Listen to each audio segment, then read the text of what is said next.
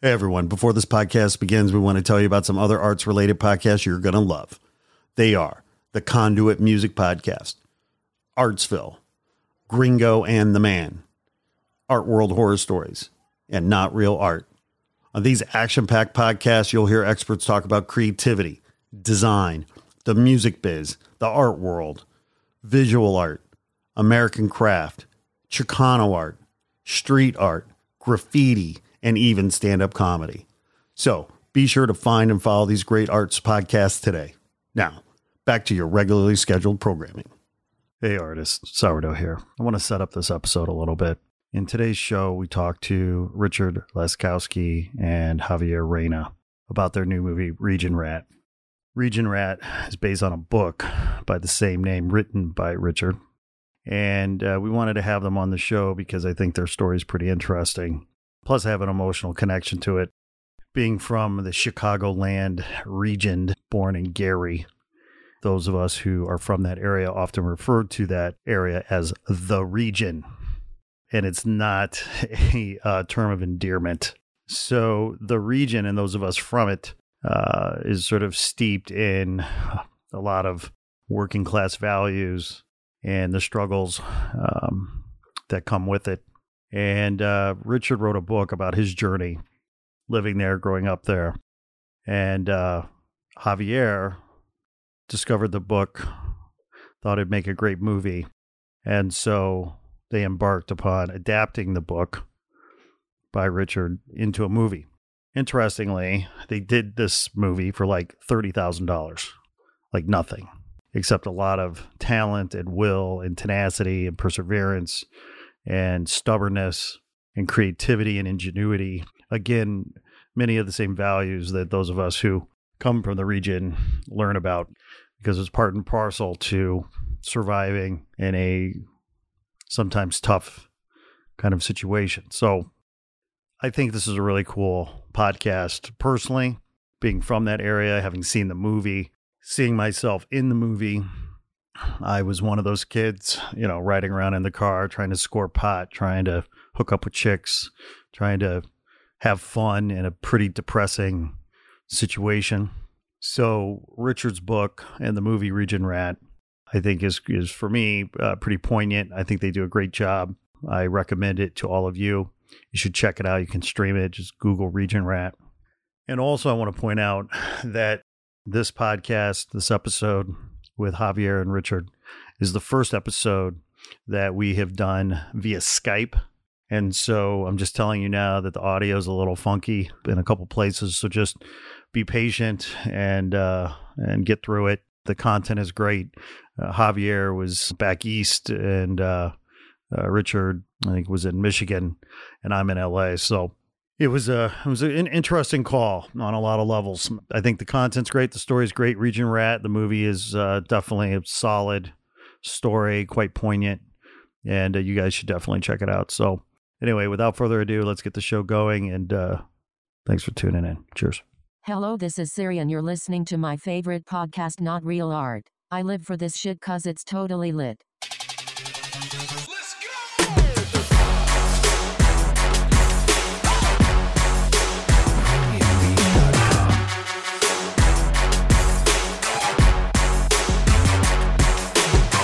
Welcome to Not Real Art, Siri's favorite creative culture podcast with the one and only Sourdough, coming at you without Man One today. Sadly, he is too busy to be here with us, but I'm excited because we get to talk to two artists, two filmmakers who just had their movie released, Region Rat, and it is a project that I'm personally very interested in for a lot of reasons we'll get into.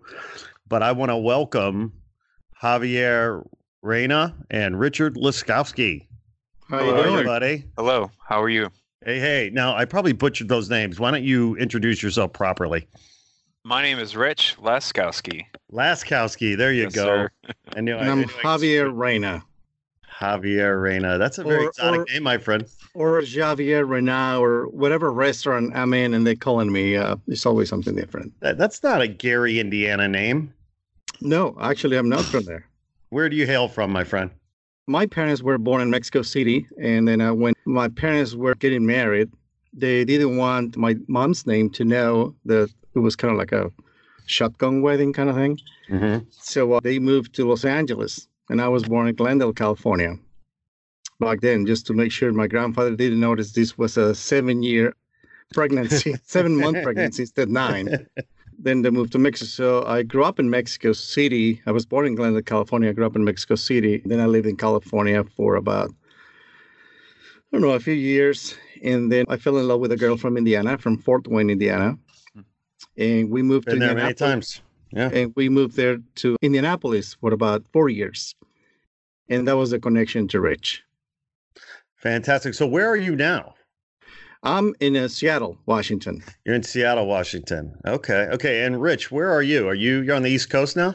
I'm in Southwest Michigan. I'm on Okay. Eastern Standard Time. Got it. So Got it. I am on East Coast time. Okay. Okay. So, there's so much to talk about. I'm so grateful that you guys are here today because I love your project and I love the process by which you guys have been scraping and hustling, and this has been truly a labor of love. I think most people would have probably given up a long time ago, and you did not. You kept fighting and kept believing and kept hustling and working hard to get this project, launched. And so we'll talk a lot more about that in a minute. I think it speaks a lot to even the values of the region, the people that go there. There's a line in your movie you talk about, that we're hard to kill or something. And it's so true. I mean, I will get into the movie in a minute, but I want to say, I want to ask you a question. I mean, did you know that Not Real Art, our podcast, is Siri's favorite creative culture podcast? Did you know that? I didn't know that. It's true. It's true. I mean, we say so in the introduction, so it's true. But no, I don't know if you've listened to this podcast or not, but part of the reason why I wanted to have you guys on the show today was because our show is meant to, what I call, celebrate and elevate artists and designers and creatives, what I call creative professionals, people like us, like you, like me, who our whole lives have been shaped and driven by our passion for culture and our love for art and design in its many forms.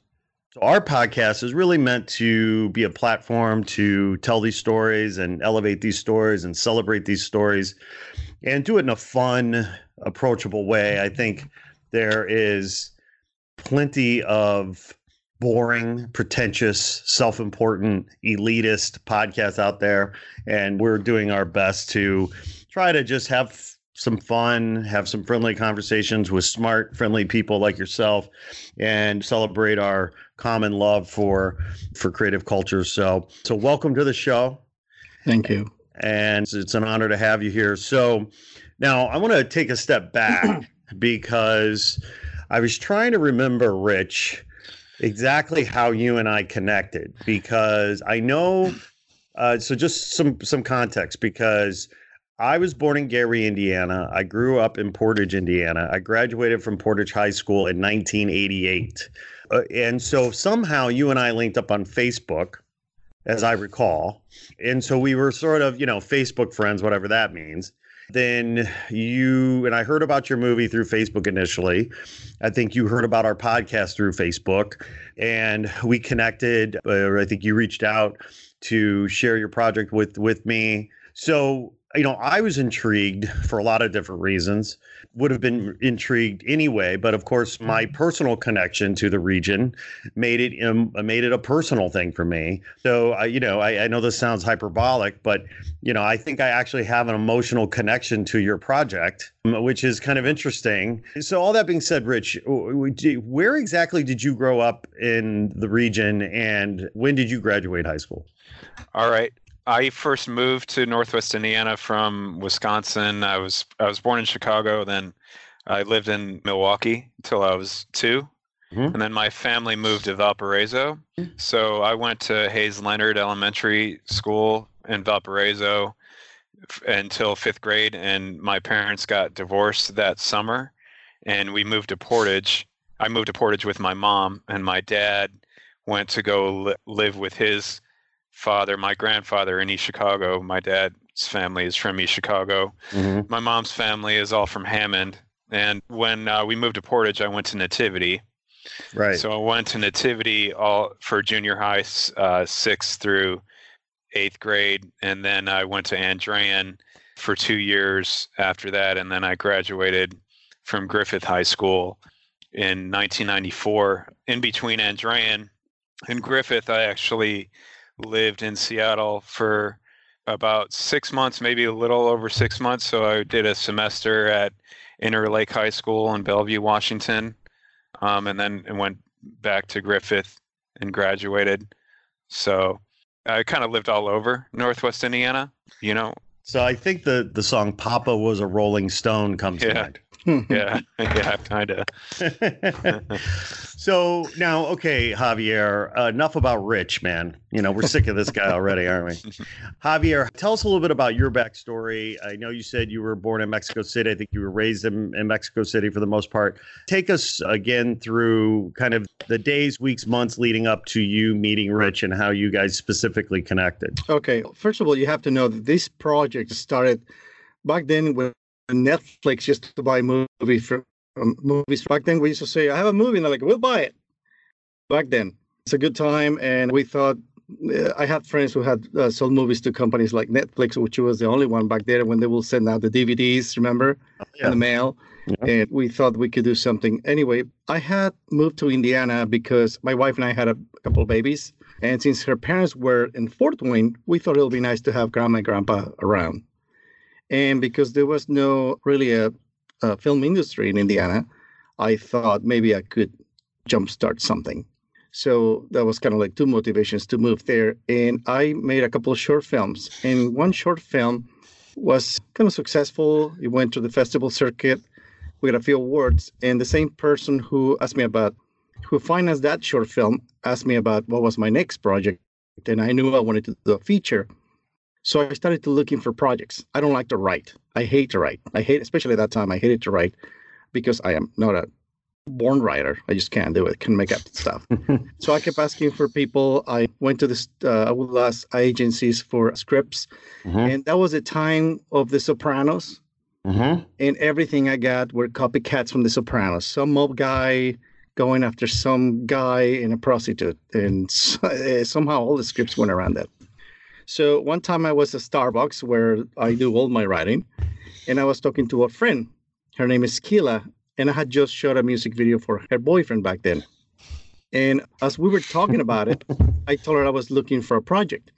And Keila said, "You know what? I want to talk to you today." So she met me at Starbucks and says, "I knew a guy in high school. He was a bit of an asshole. He was interesting." Was it me? I kind of had a crush. I had a crush on him a little bit. But he wrote a book, and I read the book, and I feel like you might find a movie there. I think there's something. So I have gone through so many scripts. I was ready to look for plots and Chinese cookies, looking for something. And I say, if you put me in contact with the guy, I'll read the book. And within the next couple of days, I was exchanging emails with Richard. And he asked me to watch the last short I have done. I asked him for his book, and I read the book. And, you know, books are thick, and movies got to be a lot thinner. And I just thought, you know, what I loved about the book, it was the truth, blunt honesty, no apologies. You know, this is what it is. Usually a lot of people victimizes themselves. And I guess the bluntness of the story, even though I knew it was semi-biographical, which is part of it is based on true events, part of it is just fictionalized, just thought, you know, these guys not like writing. It's like blogging. It's just telling things the way they were. And there was a section of the book that was talking about a tragedy that happened while he was back in Griffin. And I found there was a heart in there. And I took that and asked, I pretty much went to Rich and I said, "Do you ever read a script for this?" And then he said, "I'd rather pour boiling oil into my eyeballs than look at this stuff again." And then I said, "You know, will you let me write an adaptation?" And he said, "Yes." And that was the beginning. It was, we're talking about 2004. And I wrote the adaptation for the script. And that was the beginning of it. Well, the beginning was the book, right? Right. Right, And of so course. Rich, yeah, well, and really though, Rich, the beginning was Rich, It was a Bible being story. born into this world via his mother and father on that hot summer night. But that's a whole nother story we won't get into. Rich, your book, I haven't read it, so I'm just putting it out there right now. Unfortunately, I have not read it. Based on what I have read about it, and based on what I have read about you and some of your comments, talking about the book, it almost sounds to me like you wrote the book as a exercise in catharsis, almost your own self-induced therapy. Talk about that. Talk about why you wrote the book. Did you write a book before, and have you wrote a book since? I mean, why did you have to write Region Rat? All right. Well, I didn't know when I was writing it, I had no idea I was writing Region Rat or a book or anything like that. When I was in high school, I was a little bit interested in writing, and I would write short stories, just for myself in like a journal. But it wasn't really anything I ever talked about because, frankly, sometimes being an artist in Northwest Indiana isn't anything that you brag to your friends about in high school. Some people tease you, about it or whatever. So I certainly didn't let anybody read anything I did or talk about it. But it's not a real job, Rich. Yeah, I know. Get a job down at USX. Yeah, I know. That's exactly it.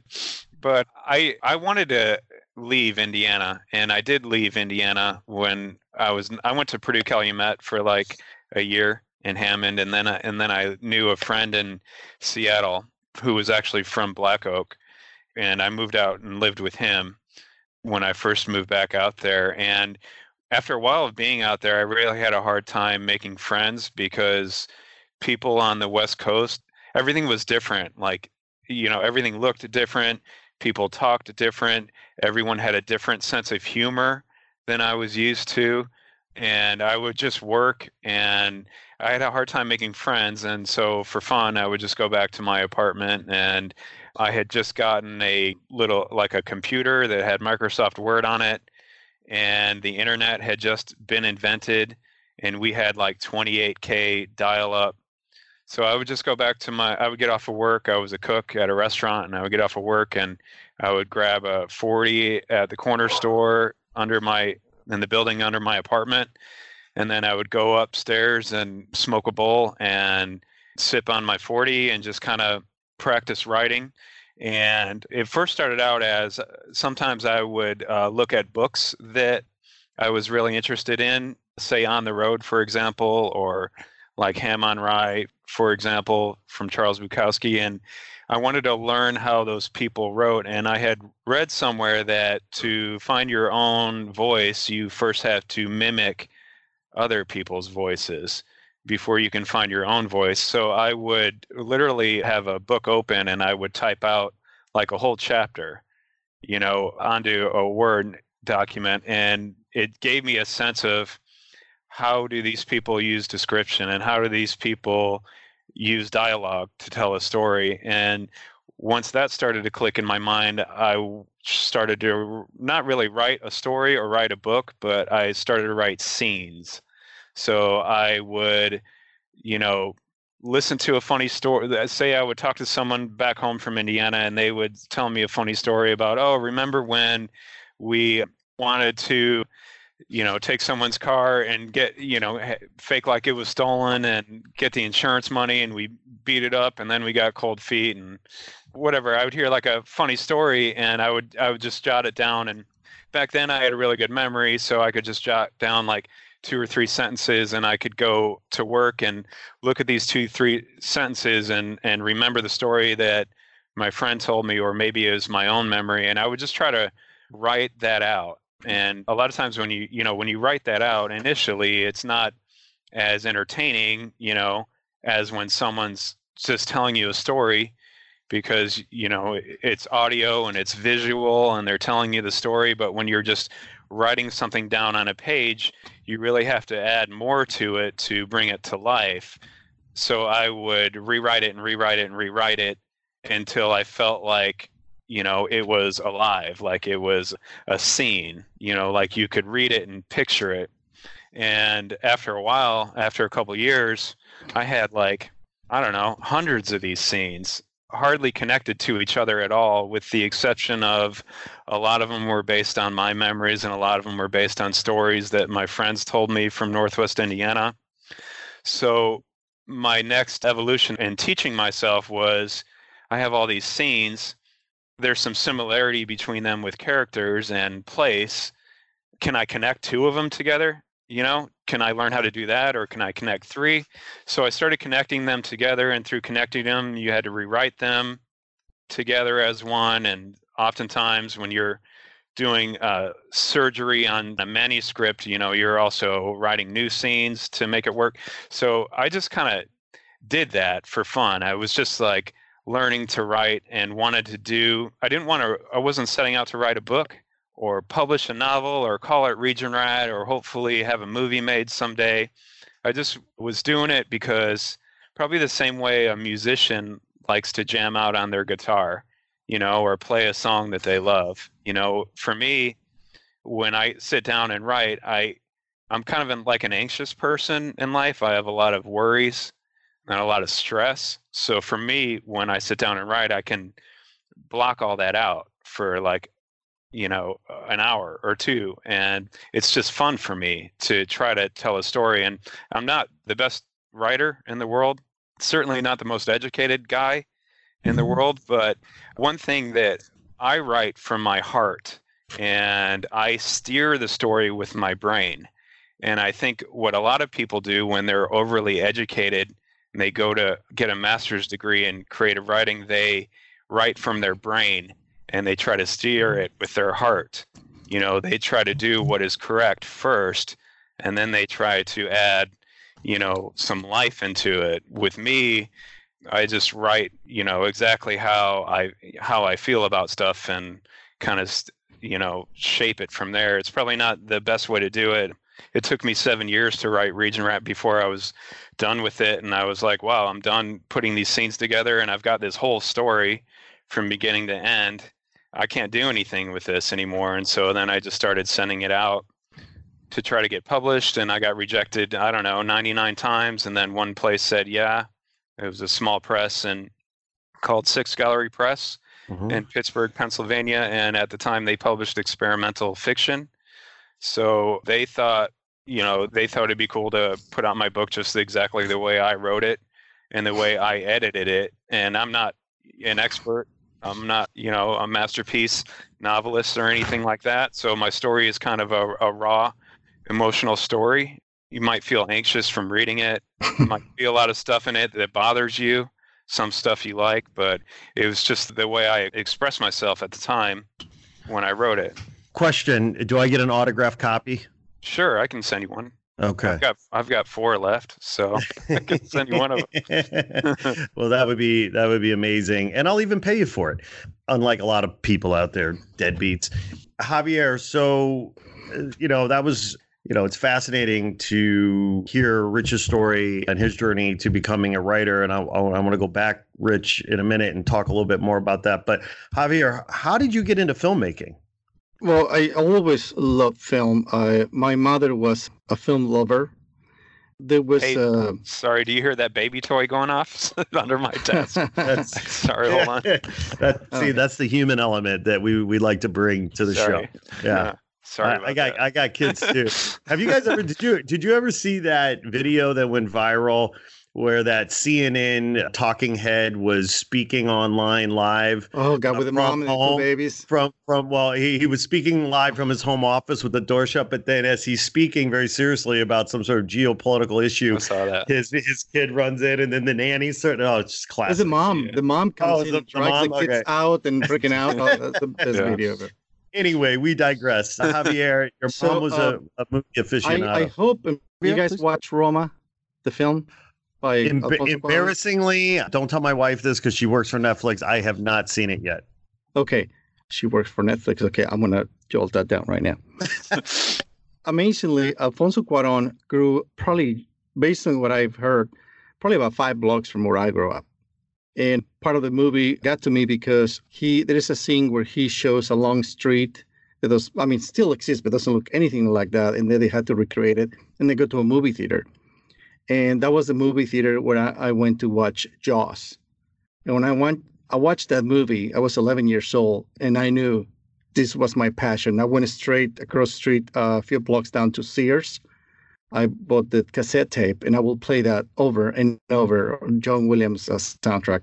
But even before that, there was another movie theater, more like a second-run movie theater that will play 2 movies, 3 movies at a time. And people just go in and start watch 3 movies. And my mom would always go with her mother and her sisters, and they will drag me in. And I will sit and watch. I think about this: a 5-year-old watching Ben-Hur and the 10 Commandments back to back. It was torture, but that's where I started. So there was no way out but me to fall in love with movies. Are you a religious fan, Javier? No, not at all. Not at all. But I mean, I think I know why. three movies, 3-hour-long movies. But I went there to see so many movies, and every Thursday was that same routine. But Jaws was at the other expensive theater, the first-run theater, and that really blew my mind, and that's when I got hooked. However, as probably Alfonso Cuarón could tell you in those days, I mean, it sounds like he went to the university, but as I was growing up, if you weren't connected, getting to the business was even tougher than here because it's a very small circle. So honestly, I kept thinking about doing things, and I remember loving Starsky and Hutch, the TV show. And I will plan, I'm going to put the car here. My friend had a VW Bug, and he was kind of blonde, and I had curly hair. I go, oh, he could be Hutch, and I'm Starsky, and I just wanted to reshoot that scene in my mind. I will start, before music videos, I will imagine all this music, and I will imagine all this stuff that I could do, but I didn't know how. You probably heard of Steven Spielberg, told his dad. Never. Well, the story of Steven Spielberg, they said, I want to do something, and his dad said, here's a camera, right? Right. Okay, I told my dad, can I use your camera? You know what he said? No, you're going to fucking break it. You're a fucking idiot. You're going to break my fucking camera. You can't borrow it. Yeah. So that was the end of my film career. And then He was right, though. You totally would have broken it. Yeah, probably, yeah. Then when I was a teenager, I was able to work as an extra in a few movies. And then finally, when I turned 21, I moved to California. And I was still just dicking around. It was always like in the back of my head, but never serious. Because to me, it was just like thinking about going to Mars right now. It was that far. Even though that people somehow fell into it, for me, it wasn't like a real thing. And then I went to watch City Slickers with Jack Palance and Bill Crystal. And there is a scene where Jack Palance's character tells Mitch, which is Bill Crystal, you guys worry about a lot of shit, you city people, because the most important thing in life is this. And he says, what is that, your fingers? No, just one thing. And he goes, what is that thing? He goes, it's whatever you want. But once you know what that is, you grab to it and everything else means shit. And that's what clicked to me. Like, yeah, why am I, why not? Fuck it. And I started focusing in trying to do it. And I will go to AFI and volunteer in exchange for time and seminars and workshops. I did a couple of classes at the Junior Valley College in LA. I got kicked out because I would not show up because I had to work. I was working at Bally's back then, Holiday Health Spa. And it was just a process of little by little, doing little things. And eventually I was lucky enough because I was one of those guys that will sneak into Sony Studios, pretending that I'm just going to work. And I will be going into the sets and the sound stages. And eventually 2 guys will drag me by the arms and kick me out of the studio. I did it a few times until one guy that I call, his name is Jimmy Honore. He was executive vice president of post-production in Sony. And he was like, what the fuck are you doing, man? And I told him, when I get into movies, I have no idea where to start. And he was kind of my mentor. Right away, he got me a job. And I was working post-production with Barbra Streisand on The Mirror Has Two Faces. And then The Devil's Own with Harrison Ford. And I was able to meet a bunch of people. And then he helped me when I was trying to do my first film. And he will help me finding me, sound equipment, stuff like that. So that was kind of like my schooling. I didn't go to a film school or anything like that. It was on the job working in independent films a lot and kind of making my way until I realized I didn't like working for people. I always had disagreements with the directors when they were doing their movies. So I started doing projects on my own. Yeah. So It's funny. Rich said something a minute ago that resonated with me. He talked about, how in the region in Northwest Indiana, calling yourself an artist isn't necessarily the best way to get laid or something. I mean, like what? Well, maybe it is the best way to get laid, but it's also a really good way to get punched in the face because nobody really respects. Well, let me be careful with my words here. It is a working class blue collar area. Right. And so working as an artist, when I grew up in the 70s and the 80s there, you would hear this phrase like, well, you need a real job. And working in the arts wasn't necessarily considered a real job. I had a friend who was a musical genius, a piano prodigy, and people would always say, well, when are you going to get a real job? Right, exactly. So the point is that, Rich, you walked around maybe being a bit shy about being an artist. Javier, I don't know how you sort of interacted with that label, but at what point in your guys' lives did you A, realize you were an artist, and B, then start telling people you were an artist? Because those could be two totally different times, right? Okay. Like, so when in life did you feel like an artist and you realize maybe I'm an artist? I think I'm an artist. Hey, I'm an artist. And then when did you guys start talking about it?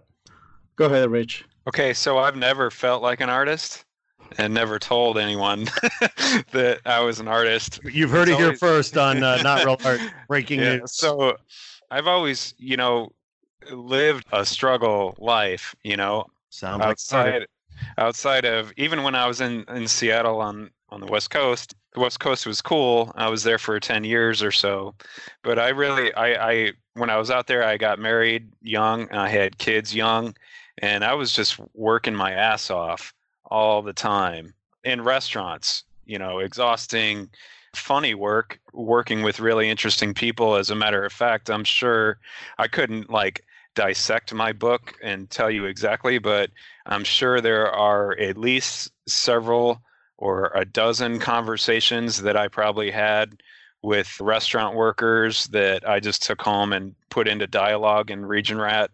But just funny stories that people would say. But writing was always something I did on the side. It was always something I did when I had time. Even to this day, now I have 2 wives later and 5 kids.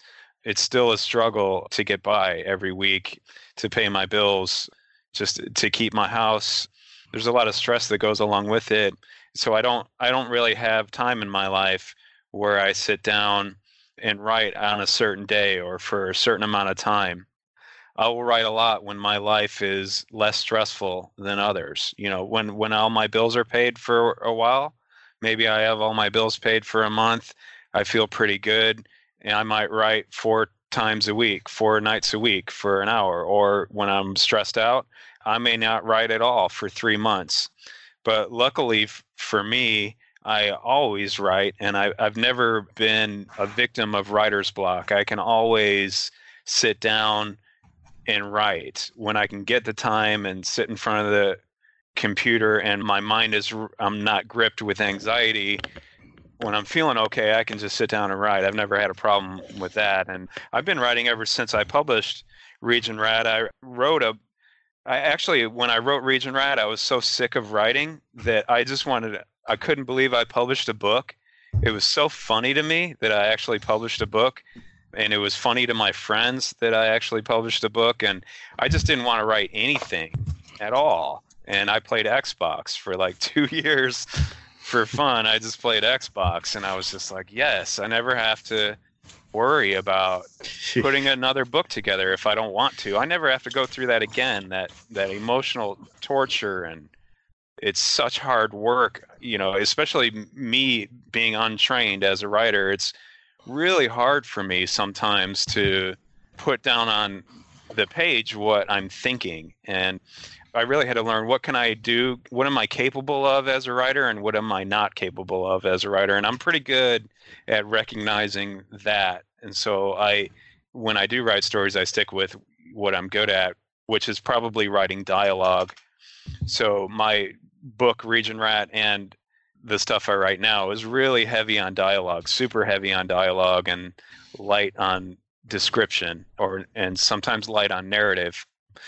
But just something I've never really called myself an artist before and never really if you didn't know me very well, if you weren't interviewing me because of this movie and we just met somewhere, you'd probably have to talk to me 5, 6, 7, 8, 9 times before I even ever told you that I wrote a book or was interested in writing for fun. If you brought it up in a conversation, I might be like, oh yeah, dude, I do that too, you know?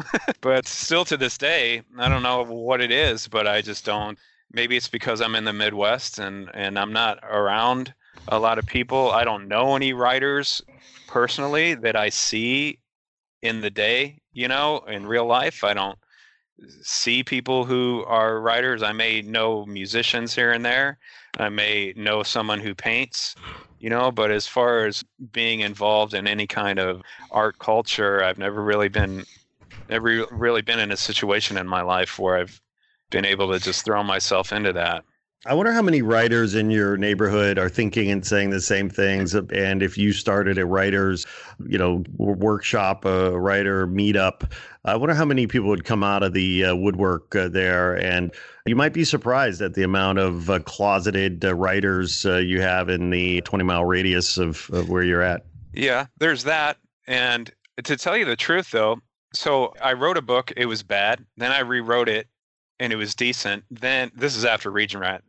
Then I rewrote it again and I thought it was cool. So now I've been working on this same book probably for like 5 years. I've got literally like a 700-page novel that I'm writing for fun. Yeah. I don't care. I've never cared about anyone reading what I write until I'm done. So to me, like for me to share what I'm working on before I'm done appreciating it, for me, it kind of zaps the romance out of it. So right.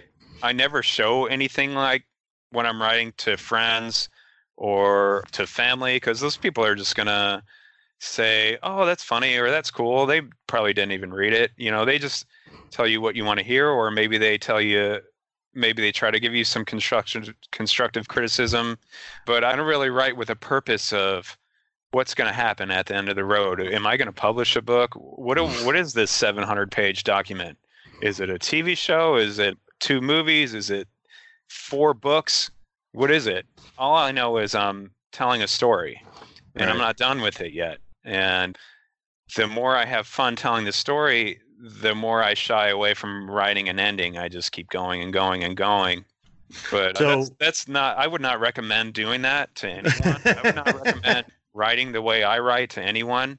But I don't write with a purpose of trying to be an author or trying to publish books or wanting people to think that I'm a writer or any of that. I just do it because it makes me feel better.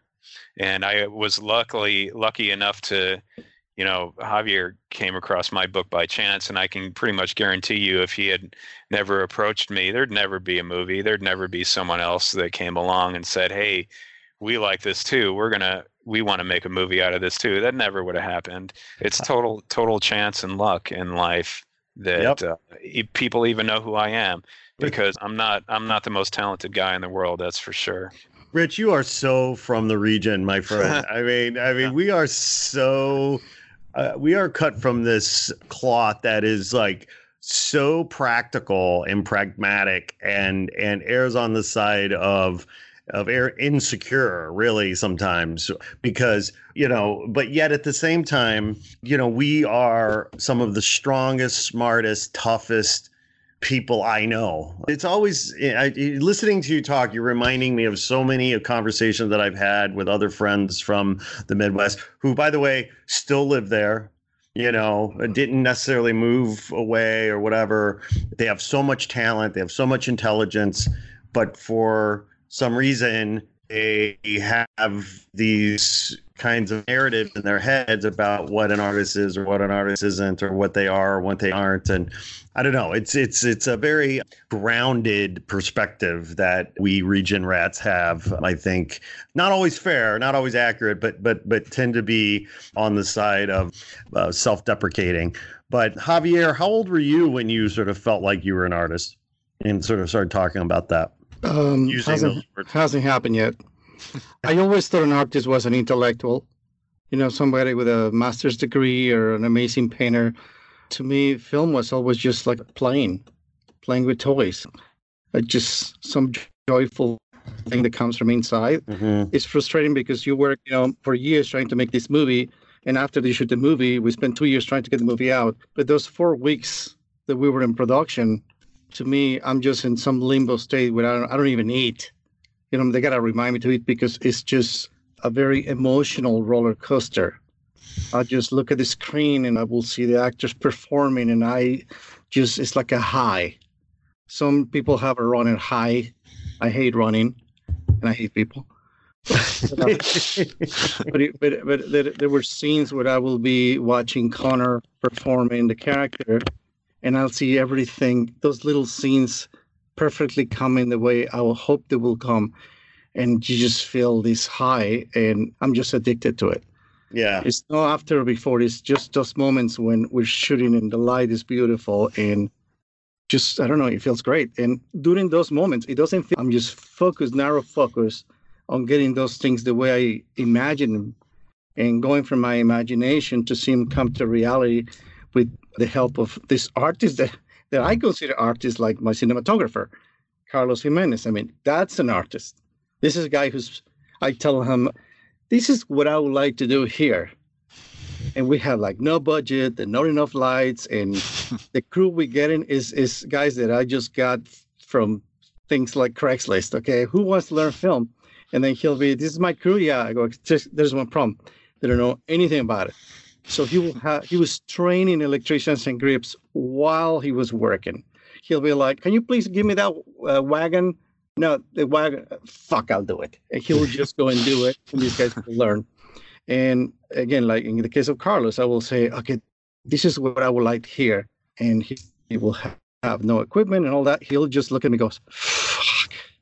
And then he'll go, And then his brain start working, his knowledge, his artistic qualities, and then he'll come and do this beautiful shot. But me, an artist, no, I'm just a highly emotional and under-educated middle-aged man. Let me self-load right in between. But this conversation reminds me of a conversation years ago, a debate I was having with somebody about the origins of the Old Testament and why Moses couldn't have written the books in the Old Testament as legend proclaims, because I think it's Moses. They say in the book, it says something like, well, Moses was the wisest man that ever lived. And I always said, well, I don't think if he's that wise, he would call himself the wisest person that ever lived. Like, right. Would a wise person say they're wise? No, that's for somebody else to say. Unless he's an arrogant asshole. And Moses doesn't strike me as an arrogant asshole. Maybe he was. I don't know. But the point is... I'm sorry to interrupt you. I've been thinking about that story because I was reading the Bible.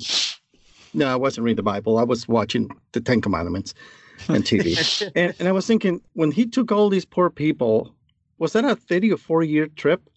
Is that correct, to the Promised Land? What Moses took when they were like lost in the wilderness? Yeah, I think it was like 40 years. Supposed to be 40 years lost. And I was thinking... Yeah. At what point, I will say by the 6-year mark, you go, dude, do you know where you're going? Where the fuck are we going? I mean, who follows somebody for years? Anyway, but go ahead. Well, having a lot of Jewish friends, I totally know why they were like not going far for very long, because they were arguing about going with this direction or that direction. We don't know what direction to go. We can't agree. Anyway, what I'm getting at is, I love your guys' answers about, being an artist or not being an artist, because you're basically saying, like, who am I to call myself an artist? Let's leave it to, the others to call yourself an artist. I'll tell you then, you're both artists, and that's why you have that artist spirit. You have that artist character that, that is sort of rooted in this sort of humility that can sometimes be incredibly self-deprecating and borderline unfair and inaccurate, right? Okay, so enough of all of this. Javier, I want to talk about the movie. All right. Like the process of making the movie. I personally never made a movie, so, I don't, know the ins and outs. I've been around the business. I've been around movies. I've sort of have a little bit of insight here and there. One of the things that I was so, impressed by, quite frankly, is that I think I read somewhere that your budget was $35,000. Like you made the movie for $35,000. Is that number correct? Yes, by the time we finished and sent it to festivals and all that stuff, all those expenses, we probably were up to 55,000. But again, this film, if I would have paid everybody what they were should it earn, which means at least a minimum wage, probably been a $500,000 movie, just on its face value. Sure. There were a lot of people sacrificed it because they believed in the movie, and they say, I'm willing to put my time. So when there's money coming back, I'm willing to now pay them what I was supposed to pay them. But up front, we're thinking we had about $35,000. But again, this is a story of 14 years because the budget of the film changed dramatically. In 2004, when a production company had it, and ICM and UTA were all involved in the movie, that film was $3 to $5 million. Right. And through the years, it went up and down until the movie came back to me in 2012. And I told Rich, all these high expectations we had, all the music from Nirvana that we wanted to have in the movie, because his book had these great references about the music he listened to. And I go, oh, this is part of the story. And his book was the Bible. For me to follow that story, that's his story. And I was going to be as loyal as possible to tell his story. It wasn't my story, it's his story. So my job was just to bring it to a different medium. And when the film came to me, I said, okay, well, we have two choices. After all these years, even we don't do anything, or I'll just do it and just get it done as close as possible. There will be a lot of compromises, which for somebody as stubborn as me is very, very painful. Maybe I don't know what I want, but when I know what I want, you can't move me. And Rich said, you just do whatever you can. So I had some investors coming up with about 50 grand. And then 2 weeks before production, they say, oh, you have to take these scenes off. And I will say, why? Oh, because we don't need them. And I go, well, I need them. That's why I left them there in the movie. I already had toned down the script, took like 16 scenes off to make it work. And I walked from that. We already had the sound stage and everything ready, and I walked from that. So when we started shooting the movie, I had $16,000.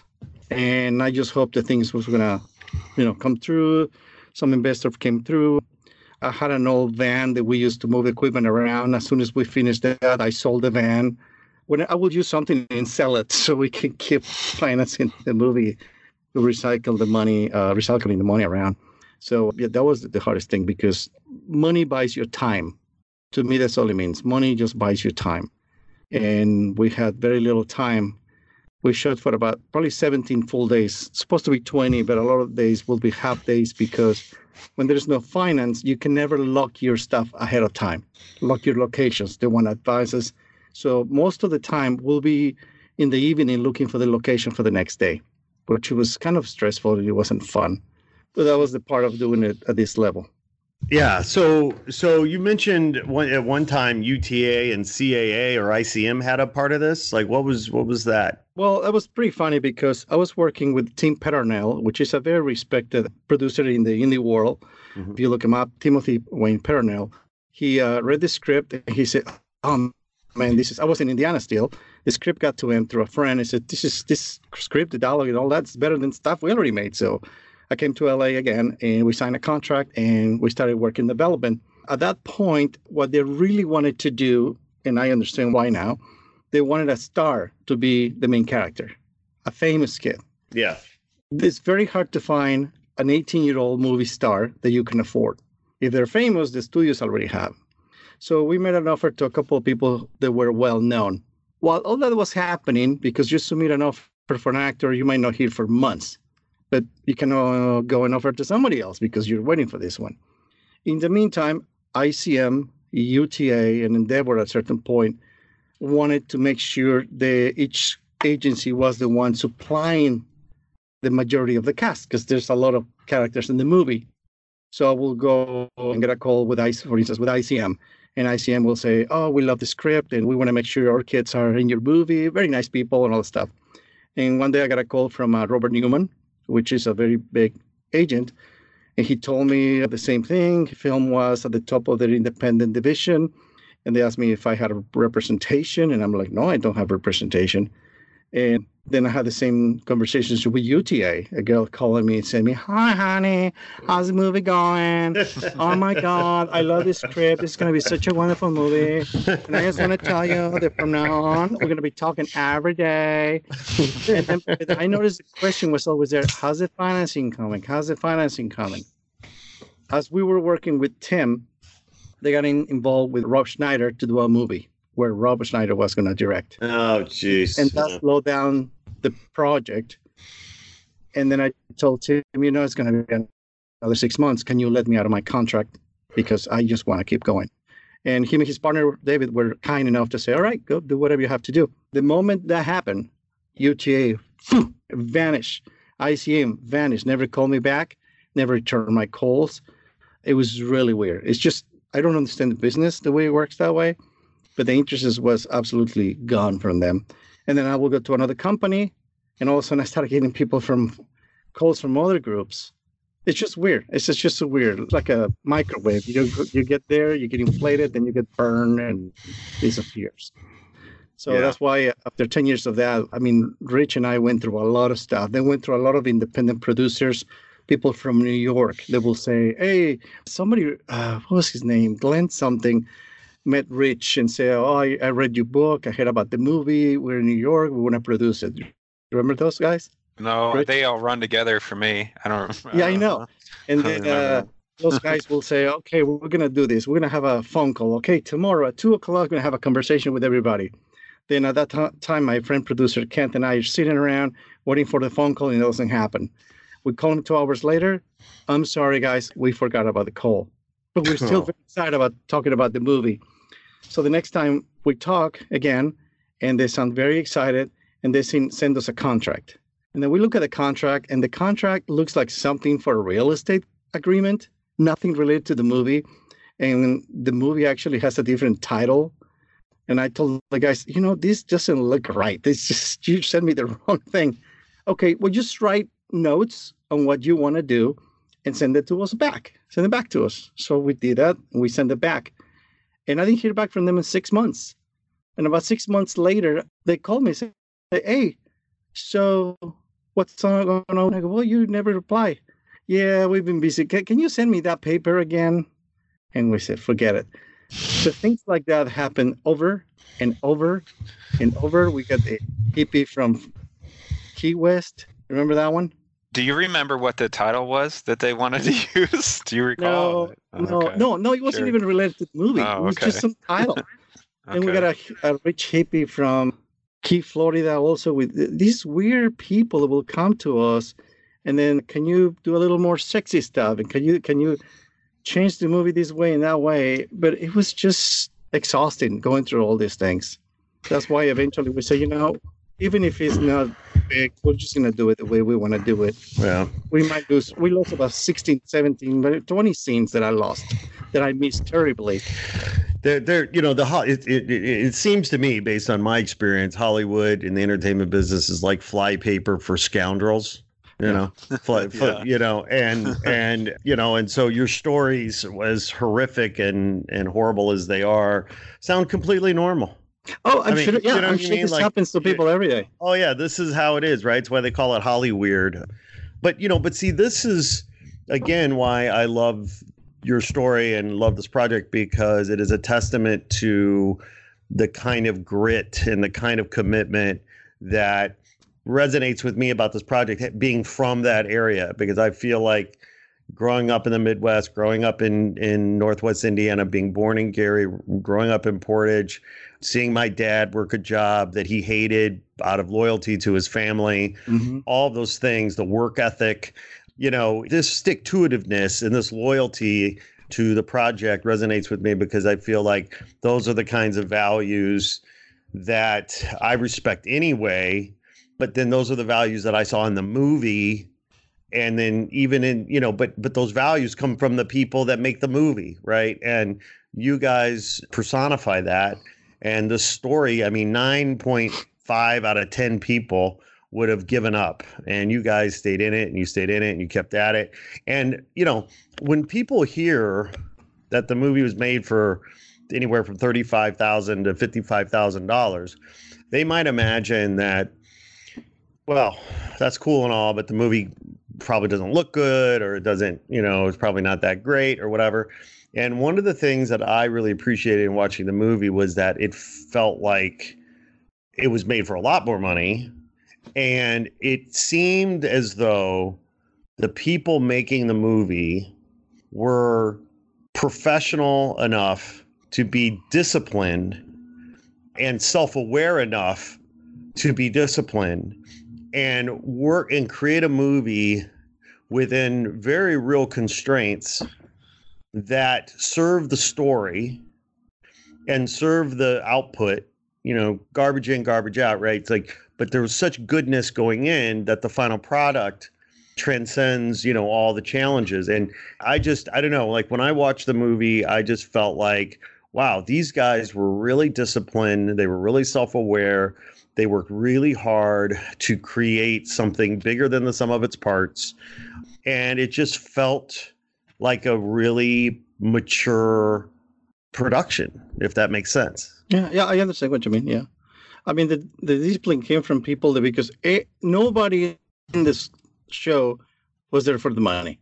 So number one, they wanted to do it. They just wanted to do it. Say, oh, I want to do this. Even if it costs me money, I'll do it. People, I know my producer, Johnny, I mean, he made a lot of sacrifices. His wife and his daughter were on the help setting stuff out, like props, stuff like that. Javier, not to interrupt, but the word I don't think I want to make sure I use, is that the quality of the product did not suffer because of the budgetary challenges. And on top of that, I was so lucky because I've been friends with Marcus Strom, the composer, for years. He was supposed to score a film for me years and years ago, and things didn't happen. And when this came out, Mark has just been rising like foam and working with Malcolm Beltrami. And he was, as I was finishing the movie, he was about to do the soundtrack for Logan, another X movie. And once I finished the movie, we're done with the editing. And I was like, I don't know if this guy's going to still want to do it. And he called me and goes, dude, don't ever doubt it. I'm doing your movie. He jumped from Logan. He was supposed to take a vacation, and he jumped into this movie. So This is somebody who just elevated the movie in a dramatic way. When you hear the soundtrack of the movie, the score, it was Saul Marcus. And because he knew we couldn't afford an orchestra, like I would want a 60-piece orchestra, he will use samplers and record every instrument himself, orchestrated everything, and it came out gorgeous. Wow. And he brought feelings to the movie, which is 100%. What the music does. Well, so the other element that resonated with me that was so obvious to me is that, because the acting and the actors were so well cast. I mean, because I was looking at it, I knew it was an indie movie, so I didn't know what the budget was, but I knew that, it's an independent movie, so the budget probably is not that, significant. But the actors felt, and I don't think there was any, I don't think I recognized anybody in it, but the acting was solid. And the actor, I thought the casting was really great. The faces matched the words, matched the actions. Like there was great alignment, I felt like, in the casting. Who did the casting? I did. I had to do it. My casting director was too expensive. You're like the Swiss Army knife of movie making. Well, see, this is what I envy people like Rich, because he can sit and write a book. I need a full orchestra to do something. You need a bunch of people to do different things. So it's an infrastructure. It's like building a building. You need this and you need that. And I can't do it myself because otherwise it doesn't work. But my casting director, Shannon, wanted to do it, and she worked for years in this movie. The time this came out, I couldn't afford her at all. So I decided the best way was to avoid any agents, because I knew, based on my experience when I was working with Tim, there was going to be months and months of waiting for an answer. So I decided to look for the unsigned best possible actors I could find. And that's what I did. I guess one at a time. But I couldn't find Ray. That was always finding the right kid. And when Connor came in, he did an audition on tape. And I saw it, and I go, this kid is good. Maybe he could do Gabe. Maybe it could be a good role for him. And he goes, no, I was auditioning for Ray. And I go, I know, just don't think you're it. But what are you looking for? Well, the character's got to be doing this and this. 2 days later, he sent me tape after tape after tape until he narrowed down. And I go, here you go. It's not about who looks the part. It's about who's an actor and he's going to transform himself into playing this kid. And as I read one time, people asked me, what's like to be a director? And the job of a director is to fix all the fuck-ups you do during casting. Basically, that's what it is. Yeah. So when these guys were performing, each one of them, I was like, thank you, because you are making me look good. These kids were just natural and committed. But I went through a lot of, frogs to find all these princesses and and Well, and they were committed in the show every day, early, and not a problem. They said there was no egos. It was great. And by the way, you're probably one of the first people that talk about the budget this way, because we tried to say the movie was under $250,000 now, and this is the reason, because now people come and they go, so if I give you $30,000, you can make us another movie. Never I'm not again. doing this Yeah. again. Well, I Again, yeah. yeah. I mean, I mention it because, how many 30 million, 50 million, $100 million movies are shit. I see it. Right? Plenty of $2 million movies that I go, oh God, what I could have done with that. And Great stories. And there's some I mean, I often feel like true ingenuity, right, is driven by constraint. You know what I mean? Like when you don't have what you want or need, you figure it out in ways that Right. perhaps more innovative or more creative, more clever than if you'd had a bunch of money. You just It's throw true. money at it, I've seen that with cinematographers. I've seen him. People like Carlos, who's work at all levels, he will figure things out. But there was a time when I wanted to work with cinematographers that had a lot of experience, and because they didn't have all the toys, all the Yeah. tools they usually get, Mhm. they feel handicapped. They're like, I can't do that. I need this, and I need that, and I need this, and I need Right. that. Well, But, when you're at that level, yeah, you got to be creative. Yeah. Yeah. One of the other things that I really appreciated about the movie is, for me, was that it made me nostalgic for Portage, Indiana. You never thought that would happen. It made me nostalgic for Gary, Indiana. I mean, I was in those cars with my friends driving around trying to score a fucking joint. Yeah. I was driving around. I was sat in those cars getting high, like talking about, Steve's parents' divorce, or the SATs that, none of us were prepared for, or, and so watching that and capturing the scenes, around Gary and around, Northwest Indiana, for me, resonated and made me nostalgic because of the humanity there. I mean, so here's a story for you, Red. So when I moved to LA from Chicago, so my journey was quickly, born in Gary, grew up in Portage, went to Indiana University Northwest, moved to Canada for a year in 91, came back in 93, moved to Chicago to finish college at Columbia College, lived downtown Chicago until 2001 when I moved to Los Angeles. Okay. So I'm in Los Angeles. I've been here a month or so. I'm out to dinner with some Hollywood entertainment folks because my girlfriend, now my wife, worked in the business. So I didn't have any friends out here except for her friends. So we'd go to this dinner. And so I'm sitting next to these two guys, and the one guy says to me, we're, making conversation, whatever. He says, well, what do you think about LA? And I said, just got here, traffic sucks, like, what do you want me to say? I don't know. And he said, well, where are you from? And I said, well, I'm from Chicago. And, forgive me, right? Because those of us from Portage, we claim Chicago, right? Yeah. Everybody knows. from the region says that. Right. So I said, well, I'm from Chicago. And, in my defense, I'd lived downtown for, damn near 10 years. So, I could say that. So he goes, I say this, I'm from Chicago. And that quick, he goes, oh, the flyover city. And I'd never heard that phrase before. And I said, really? I said, flyover city? What do you mean flyover city? And he said, well, you fly over Chicago to get from LA to New York. And that quick I go, you know what? Keep flying over. Keep flying over. Because you don't have a fucking clue the kind of people that are in the Midwest, that are in Chicago, that are in the region. These are good people, hardworking people, human beings trying to make lemonade out of lemons because they happen to be born in a place that was, when I was growing up, the murder capital of the country, per capita.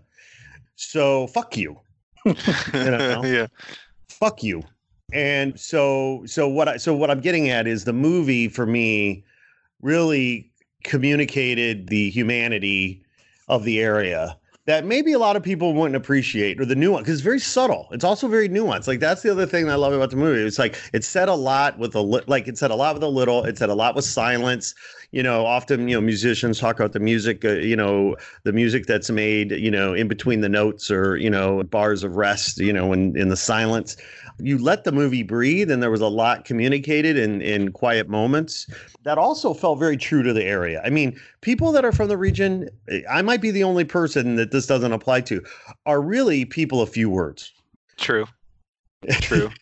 Or they talk too much. I'm one of those people.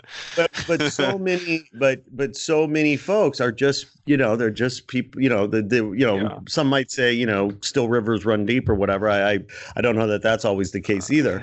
But anyway, I'm just, I hope I'm trying to get my points across here, because we sometimes when I see people who are like fans of my book or fans of the movie, sometimes I don't really love Northwest Indiana. I don't, like, when I was growing up there, region right was a derogatory term. Yeah. It was something that it was a name that people called you. Imagine if, we call them Phipps, fucking Illinois people. We call them Phipps. Imagine if Phipps one day said, hey, we're Phipps. Isn't this cool? Let's call each other Phipps. Let's have a Phip festival. And we'll sell each other Phip merchandise and Phip T-shirts, and and we have Phip the movie. So when I wrote Region Rat, Region Rat was a derogatory term. It's a very sad story. When I lived in Seattle, I remember one time being at a club and seeing a really pretty girl, and I went up to her and talked a little shit to her, and she asked me where I was from, and we never said Northwest Indiana because that was embarrassing. So we said Chicago. So I said, I'm from Chicago. And she asked me a few more questions and figured out I was actually from Indiana. Then she asked me a few more questions. And I was like, well, yeah, I'm actually from Northwest Indiana. And she was from somewhere in the Midwest. I don't remember. But she looked at me and she went, ew. When I said that. And I was all the way out on the West Coast. But now, like, people are all, like, region proud. Like, to me, like, where you're from, what nationality you are, I'd like to get to know people as people, and now a lot of people are like, oh, I'm a region writer, or I'm from the region, and they're really proud of it. So when they watch the movie, I think a lot of people expect it to be some kind of glorification of Northwest Indiana, or when they read my book, that it's about Northwest Indiana, or it's going to say something that Northwest Indiana is great.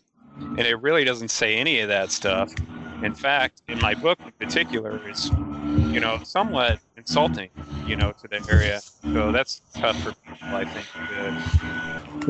Do I hear somebody vacuuming? Yeah, my gardener's got the leaf blower. So our listeners should know, we might have said this at the top of the show, but this is our first Skype recorded podcast. So for listeners who are wondering why the audio is weird and why they're hearing leaf blowers in the background, it's in large part because of the fact that we're doing this over Skype right now. Although we have had problems with leaf blowers before, but that's we won't get into that. I want to go back to what Rich was saying. Hopefully the leaf blower is not too annoying, but it is interesting, right? Because I couldn't wait to leave. Yeah, I felt the same way. The same way. I was grateful for my friends and my family, but I was so happy Chicago was 45-minute South Shore train ride away. And thank goodness we had the beach as well. I mean, I found the good parts to enjoy, but I couldn't wait to get the hell out of there. And, now I guess at 48, you romanticize your roots and what have you. But I guess maybe also I'm sort of one of the lucky ones that managed to escape. And, so maybe it's easy. I just, never having seen Gary in a movie before, I think that was part of It's it. been done. It's been done. Okay. So there's a movie called Original Gangsters. Okay. Who was go watch The Music Man. I haven't seen The Music Man. Original Gangsters was had stars in it. It was about Gary. It was about gangs in Gary. And if I recall, it was probably like in the mid 90s when it came out, but they had celebrities in this movie and they flew everyone out to Gary and put everybody up in Gary for a couple months and shot a whole movie there. It's a really funny movie. You should check it out. I will. Original Gangsters is what it's called. Okay. But they spent, I think they spent about $3.5 million, and I think they only made like $2.5 million back. So they lost a good amount of money.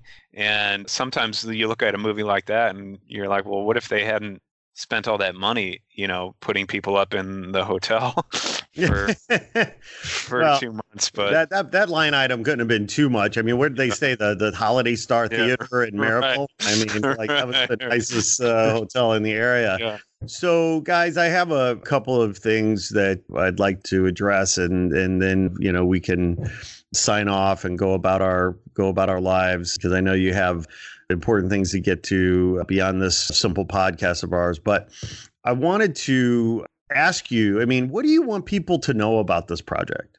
Like, I've been sort of asking questions and things that are sort of interesting to me, but I'm going to open the floor up here and just ask you guys. I mean, what do you want us to know about your project? What questions haven't people asked you that you want to speak to?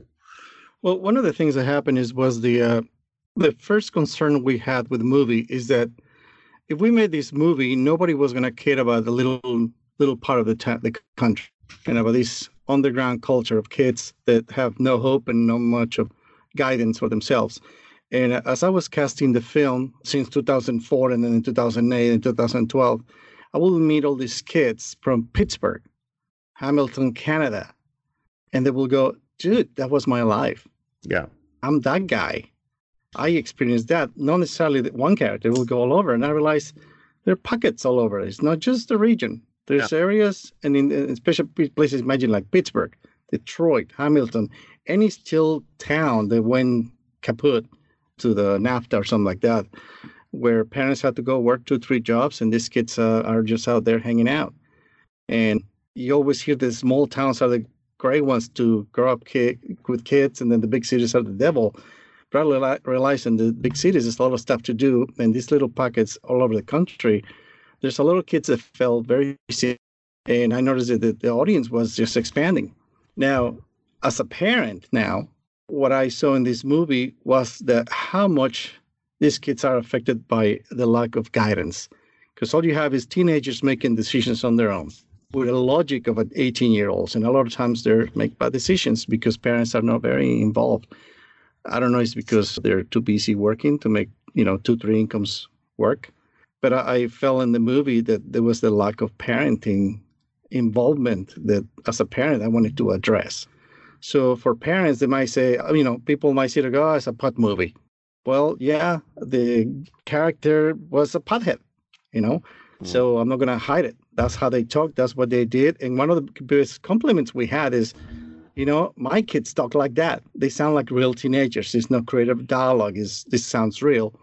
But for adults, it's more about just a goofy movie about smoking pot. It's about the reality of what some kids go in the country, where if they get a job at McDonald's, they feel like they made it. And I feel like there has to be more of a ray of hope for all these kids. There was a parent from one of my cast members that had the opportunity to bring the film and play it at a movie theater for a special screening for a group of foster kids. It was just, here's the movie. And he said he was very shocked when he saw a couple of girls crying. I mean, the movie was meant to be a drama. One thing we knew, we didn't want to make a goofy comedy, a goofy pot comedy. It was always meant to be drama. Dark comedy at best, with humor. Yeah, right. In order to swallow the drama, you have to just keep going with real life. But I found it very interesting that some of these foster kids that probably suffer the lack of guidance and parents, he just told me how they related to the movie. They were like, oh my God, this is weird. I felt like I know these kids. So from a parental point of view, I wish parents would take a look and maybe they can see themselves in the mirror. For teenagers, I hope they get to see it because, again, another mirror where they might realize that you can use, especially in this world of social media, not everything they say about you is true.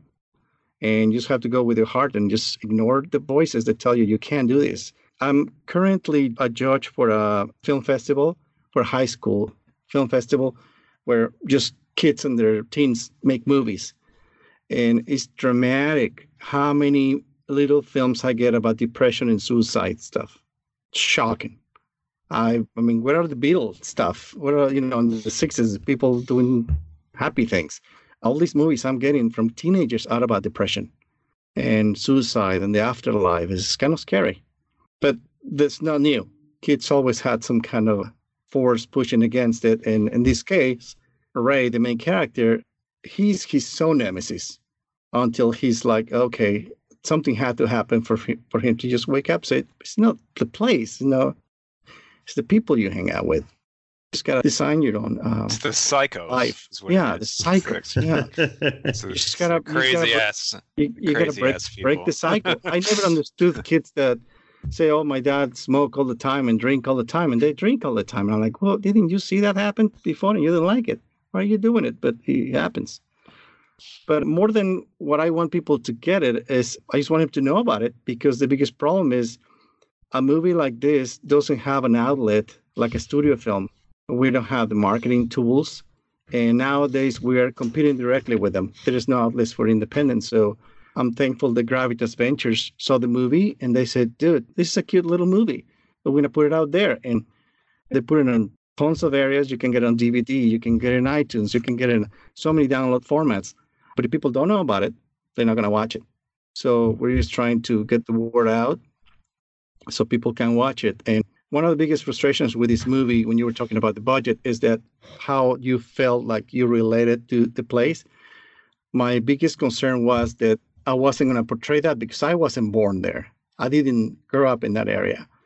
And Rich was kind enough to give me a tour of the area. He showed me around what people did, where they go, where they hang out. And as I was writing the script or during the movie, I will keep sending texts to Richards and asking questions. How did this feel? What would you have done? Just to try to stay as true as possible. But as we were cutting scenes from the movie, that's when I started writing a pilot for a series, because there's so much in the book that is fun, just fun. But the movie has to have this structure where you begin it and it goes in the middle and it has to finish. Where in a TV series, you can go for 2-3 years at least, with bits that are not necessarily designed to move the plot forward, just slices of life. So I wrote a pilot that we submitted to Amazon and they didn't like it.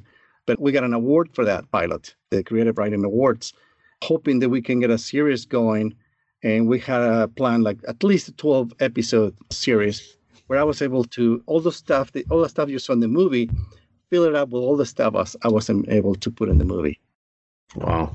Rich, what do you want to tell us about the project? I want people to know that we're not rich kids. I think when I meet a lot of people in Northwest Indiana, or even like when I talk to old friends and they think, they know that that I have a movie out now, and they say things like, oh, did you get a new car, or did you are you moving to a mansion? And they're halfway serious, because they don't understand that just because you make a movie and it's on Google Play doesn't mean you've made it. We still need people to actually buy this movie, or we're screwed. Like if people don't start buying our movie, and if we don't make our budget back, who's to say that Javier's ever gonna be able to make another film again? I can always sit down and write stuff on my computer and keep it on my computer for myself forever, like I have been. But there's so many people who really super talented people who sacrifice time and money for this movie. I want people to know that we need, if they're halfway interested in this movie, we need them to pull the trigger and rent it or buy it. We're not rich. This isn't something we did for fun. That we can write this off as a loss and we've got another few $100,000 over here to try it again.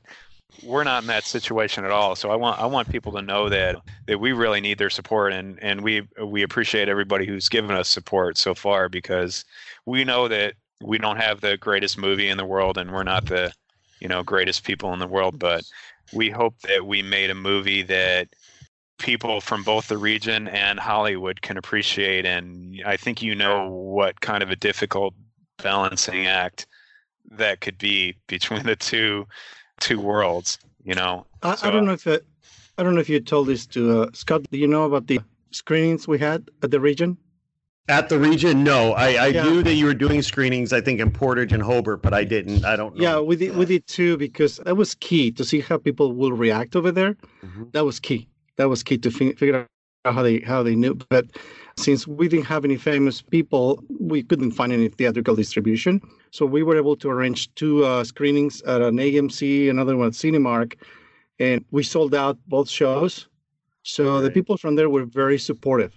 Yeah. We sold out the 2 shows. I wasn't there, but Rich was at both, so he can tell you about it. But I was very happy that they supported. And those are our best commercials. People telling other people, I saw that movie. And I tell them, if you like it, please write a review, go to Rotten Tomatoes. And if you didn't like it, tell us why you didn't like it. In this case, you're the first person that tells me something about the movie, because we hardly have been reviewed by anybody. We don't have famous actors, so we don't get reviews in Rotten Tomatoes from professional critics. So it's always interesting to see what the feedback is, but if we don't have it, it's kind of hard to know. So I want to put an exclamation point on this for our listeners, because the majority of our listeners are artists themselves, or at least art lovers. They are driven by culture and want to support culture. And so I want to make sure that your point, Rich, is emphasized to our listeners. So listeners, you got to watch this movie. You've got to support these guys. You've got to put down how much does it cost to stream this thing? Well, you can rent it for like $3.99 or something. Yeah, like $3.99. $3.99 not only will make the difference for our friends Javier and Rich, our fellow artists, but by the way, it's a fucking good movie. So, this isn't charity.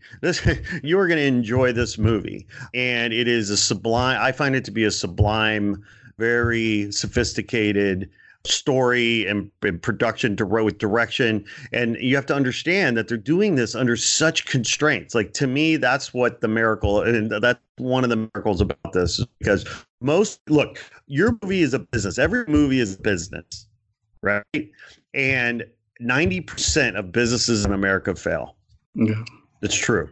And you guys didn't fail. You kept at it. You never, ever, ever, ever, ever quit. You kept going. And that's a huge lesson for all of us and for everyone listening.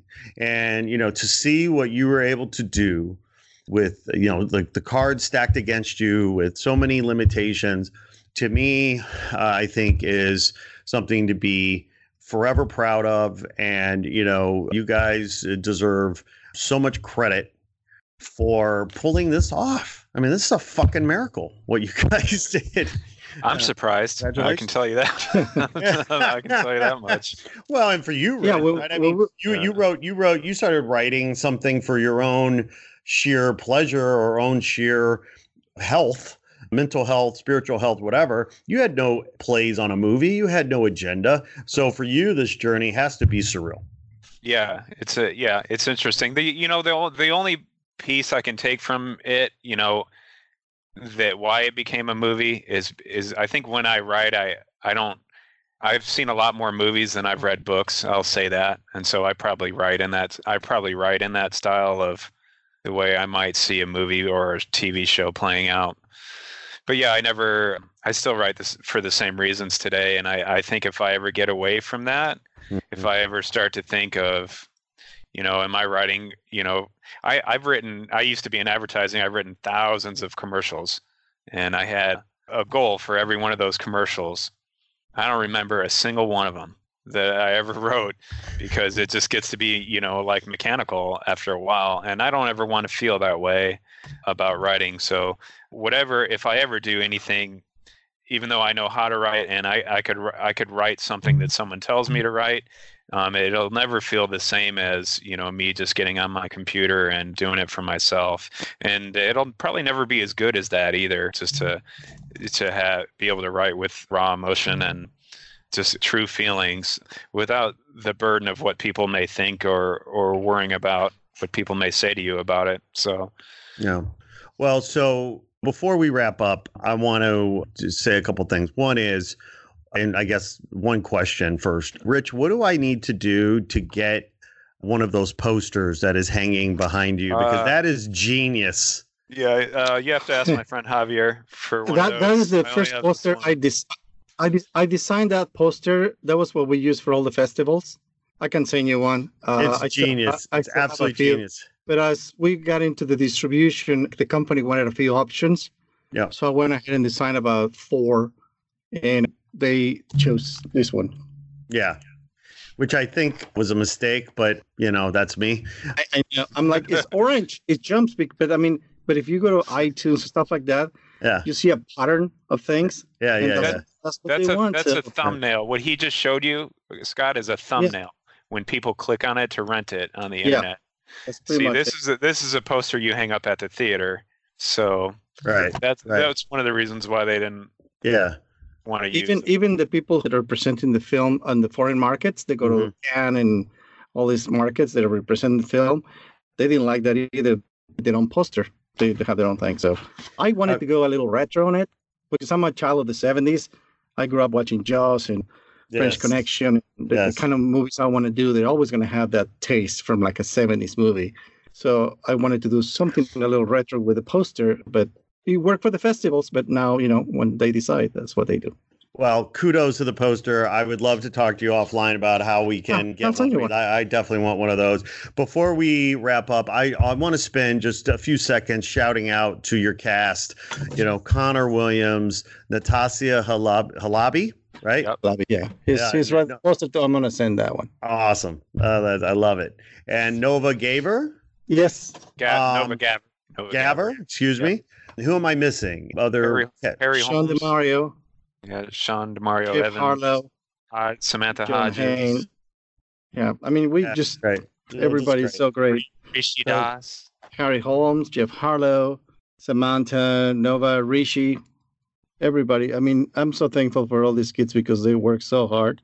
John Hayden, all these kids. I was just impressed when we were there one day on the set and we shot, and I saw all the stuff. I'm like, can we do this for 20 days? Somebody's going to get sick. Something is going to happen. Right. And every day, this kid's Connor took the biggest. Connor is in every scene. There's no scene with no Connor. It's all from his point of view, so I couldn't have a subplot. Yeah. I wanted to stay with him. He was every day on the set, an hour and a half early, regardless of when we wrapped out the night before. Right. And he knew his lines. Wow. And so it was funny because the kid was getting so tired. Sure. He was just exhausted by that. And he was so tired, I suggested him to, and I don't think he ever drank coffee. And then we were doing the scene. Do you remember the scene where it's a scene that's supposed to be very serious? And he was like this, with a big smile on his face. I go, you got to tone it down. And he went down and got a bunch of coffee. I go, you got to throw me like a half calf. Yeah. What is that? Like, it's like half caffeine. But it took video a few takes because he was just so hyper. But the kid works his ass off for all this time. And then after that, I took him to do the voiceover recording, which was another few hours of just him working. So yeah, Connor was a trooper, a true actor, and committed. He's one of those kids that he doesn't care about watching the movie so much. He just enjoys the process of doing it. Mm-hmm. And after that, the promotion, the glory, and all that, I don't think he's not interested in. He just wants to be in it. He just wants to do the takes and all that stuff. Right. Which is great. It's great to find people like that. I didn't have models. Right. I didn't have guys that want to be famous. Yeah. They all kids that just wanted to do the work. Yeah. Right.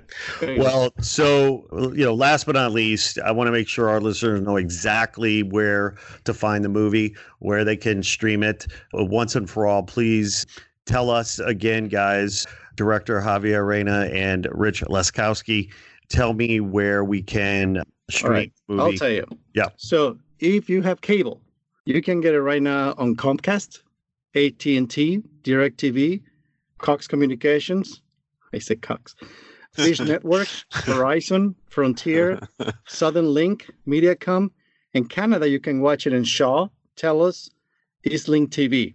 If you want to get a DVD, the DVDs you can get it on Amazon, Barnes & Noble, Best Buy, Target, Walmart, mostly online, because now they're reducing the amount of DVDs so little at the stores that you just have to do it online. Yeah. If you want to download it or just buy it on video, the Redbox Online, Vimeo Movies, Microsoft, including the Xbox. If you have an Xbox, you can just watch it there. Vudu Movies, YouTube Movies, Google Play. And it's supposed to be also on iTunes, but there was a glitch at iTunes. So I'm waiting to hear what happened. But iTunes is cock blocking us, is what they're doing. Imagine that. iTunes is blocking us. So that should be up pretty soon because Gravitas was like, what happened? All platforms were good except this one. And Amazon is right now on sale for DVD and Blu-ray. But pretty soon it's supposed to also be available as a download. Okay. And that will be the process, I think, for 60 days after they go to the rental and all that. And then it will move to the subscription-based thing, which is when they will go to Netflix and pitch it to Netflix, and we'll see. But again, I think for what I read, Netflix is not buying a lot of movies nowadays.